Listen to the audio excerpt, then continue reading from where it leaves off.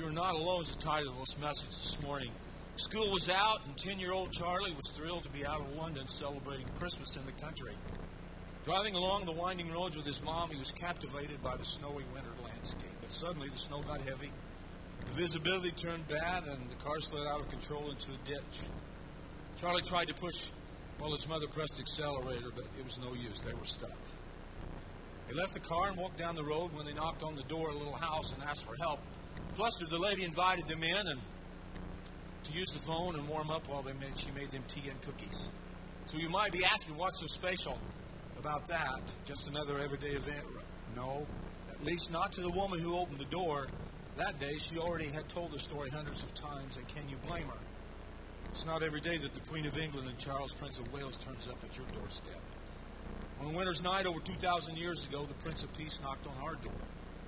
And it was no accident. The Bible says it happened to fulfill the Lord's message. He will be called Emmanuel, God with us. Matthew 1:18 through 23. And this is how Jesus the Messiah was born. His mother Mary was engaged to be married to Joseph, but when she was still a virgin, she became pregnant by the Holy Spirit. Joseph, her fiancé, being a just man, decided to break the engagement quietly so as not to disgrace her publicly. As he considered this, he fell asleep, and an angel of the Lord appeared to him in a dream. Joseph, son of David, the angel said, do not be afraid to go ahead with your marriage to Mary, for the child within her has been conceived by the Holy Spirit. And she will have a son, and you are to name him Jesus, for he will save his people from their sins.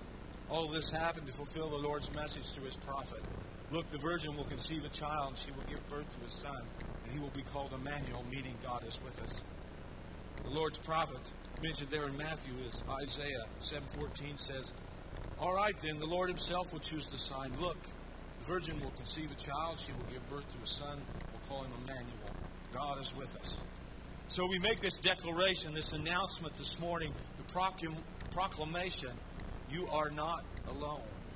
God answers in his word, his absolute, to these four words of his own. It's God's pronouncement. God is with us. He is saying to us in a very strong, very precise, very booming voice, no, you are not alone ever. I am. The great I am is with you always. What great security and hope that we should get from that, actually, as we take that into our hearts. No greater blessing can be conceived than for God to live with his people. He lives within us now in the power of the Holy Spirit, and we know that. But someday we who are followers of Christ will live in God's city with him forever. That is our hope. His promise that he never fails to keep, Isaiah 60:18 through 20. Violence will disappear from your land. The desolation and destruction of war will end. Salvation will surround you like city walls, and praise will be on the lips of all who enter there. No longer will you need the sun or the moon to give you light, for the Lord your God will be your everlasting light, and he will be your glory.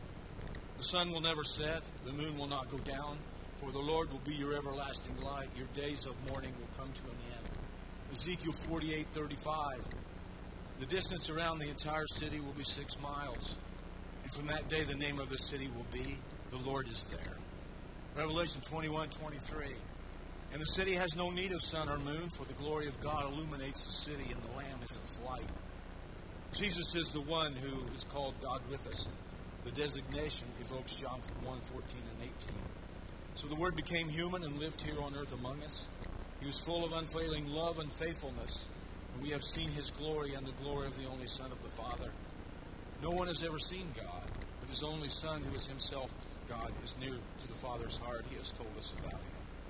If that were not enough, Jesus promised before his ascension to be with the Father that he would be with us to the end of the age. The end of age is this age, the church age, the age of grace, Matthew 28:20. Teach these new disciples to obey all the commands I have given you. And be sure of this, I am with you always, even to the end of the age. Jesus promised in Matthew 18:20, for where 2 or 3 are gathered together because they are mine, I am there among them. 4 words, wonderful, life-giving, hope-giving, joy-giving, spoken by God Almighty himself, spoken to his precious creation, to us. God is with us. Let me ask you this morning, what's the significance of these words from God himself to you personally? Spoken from his heart to yours. What do they mean to you? Do they alter your life in any way? Do they hold great power in your daily thought process and in your daily actions? Do they carry any more weight this time of the year than any other time of the season? For some folks, they really need to hear these 4 words during Advent: the arrival, celebrate the birth of Christ. Christmas can be a lonely time. Maybe you've lost your job, your family, your sense of hope. And the joy of others can be a painful reminder of what you've lost. But you're not alone. You may feel lonely, but you're not alone. God is with you. He really is. Believe that and open your heart to find and have a blessed Christmas. But sadly, for some, this is the season to be gloomy. Maybe you're feeling low this season. You're not alone. Amid cheery songs, festive parties, gifts, good wishes, many lonely people are crying or dying on the inside. Maybe you're one of them. Or you know someone who is. This is tough business. Maybe it's a relationship problem, romantic estrangement, family strife. Perhaps you've lost somebody to the grave, and this will be the first year without it. Most of us know what that's like. Well, next Sunday, the 18th of December at Fort Cassandra, as Pastor Jeff was talking about, is going to have a Grievers Christmas here. If you are grieving, if you're part of that, you come and be a part about this. I think God has gifted this woman, or I know He has, to be able to help people. You remember the King's Christmas song, Blue Christmas. Words about mourning, heartbreaking, lost love. Performers from the Beach Boys, Celine Dion, Loretta Lynn, John Bon Jovi have recorded it. It's amazing how music alters your mood. If you are down and depressed, certain music you shouldn't listen to, and Blue Christmas is probably one of them. Unless you Google this one on this song on Blue Christmas, and it might cheer you up a little bit. Let's watch. It's my favorite rendition of Blue Christmas.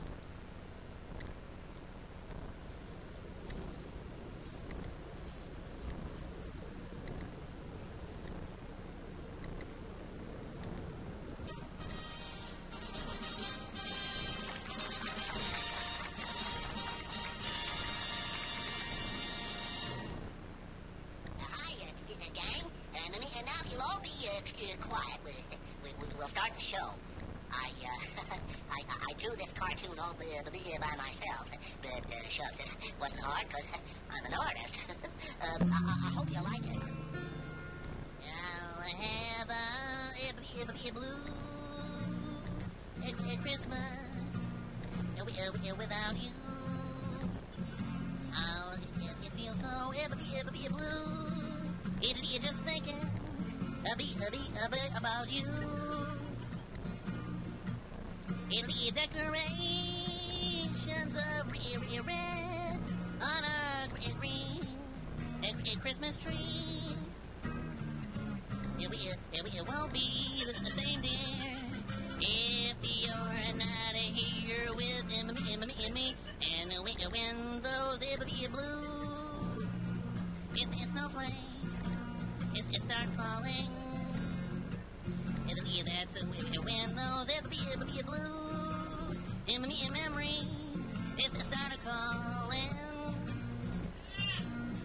You'll be doing all right with your Christmas up with your wife. It'll be but it'll be blue. It'll be blue Christmas.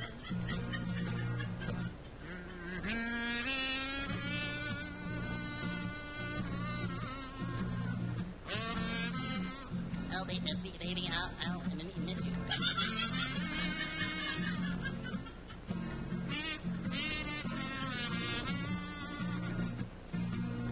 You'll be doing all right with your Christmas up with your wife.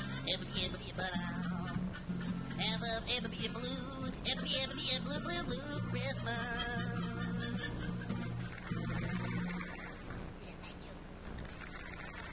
Actually, I like that better than Elvis's, but that's me.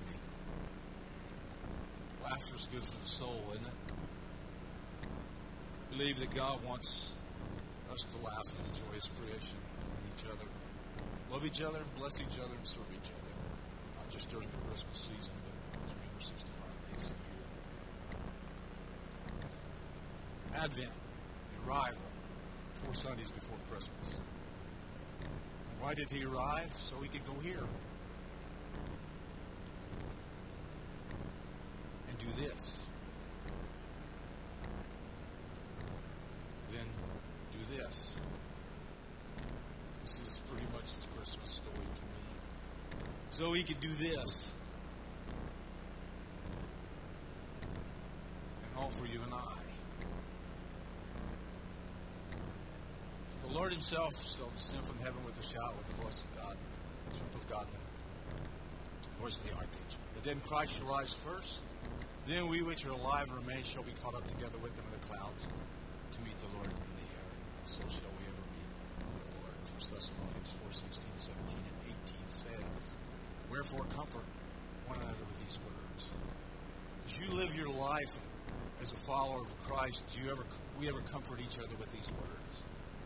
That there's that hope that any moment, the next breath you take, that we'd hear that trumpet and the eastern sky split and we all be out of here. I think that keeps us going sometimes, or it does me, to know this is not it. To know that when this heart stops and Diane does whatever she wants with this old carcass, and so I've said 1,000 times, put it in a box and take it to the cemetery and put it in the grave and throw dirt on it and then come back to the church and eat potato salad.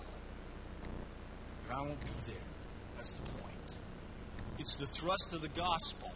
It's why Pastor Jeff and I, it's why we preach what we do. It's why we, with Steve and Chris with the kids and the music, and Kurt with all the other things that we do, it all comes down to this one thing. Do you know Jesus? Is he in your heart? That is the point. And that's what Christmas is about. It's about that. It's about the birth. And hopefully you've had that birth in your heart. 4 words to always remember in every situation, in all circumstances in our lives. You are not alone. You're never alone.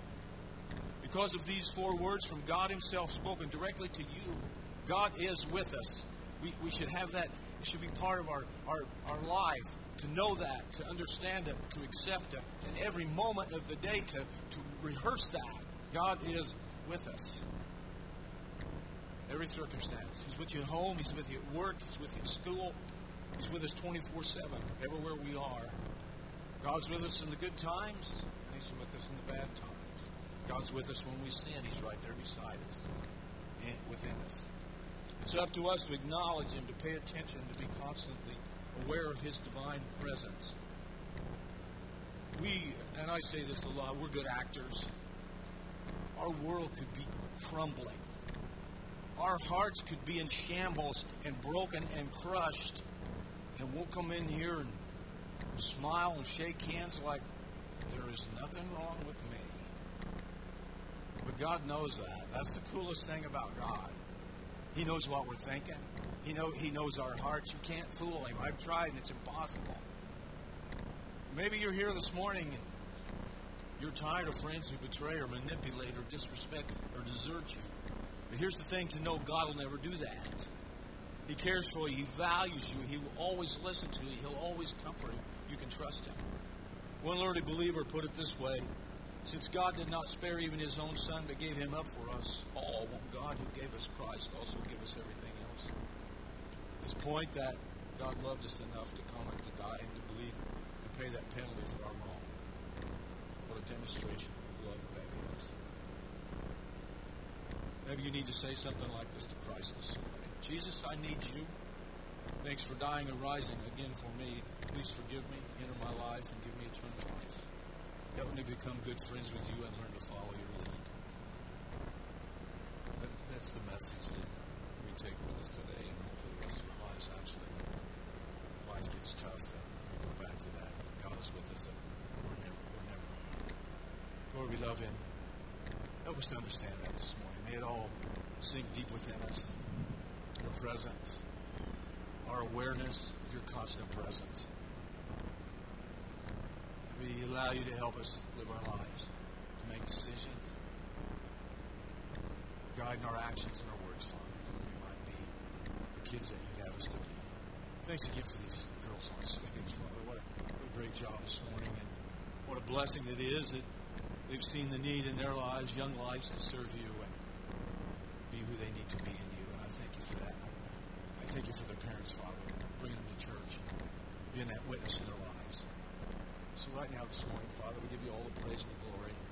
Thank you for being so good to us, for we ask in the name of Christ.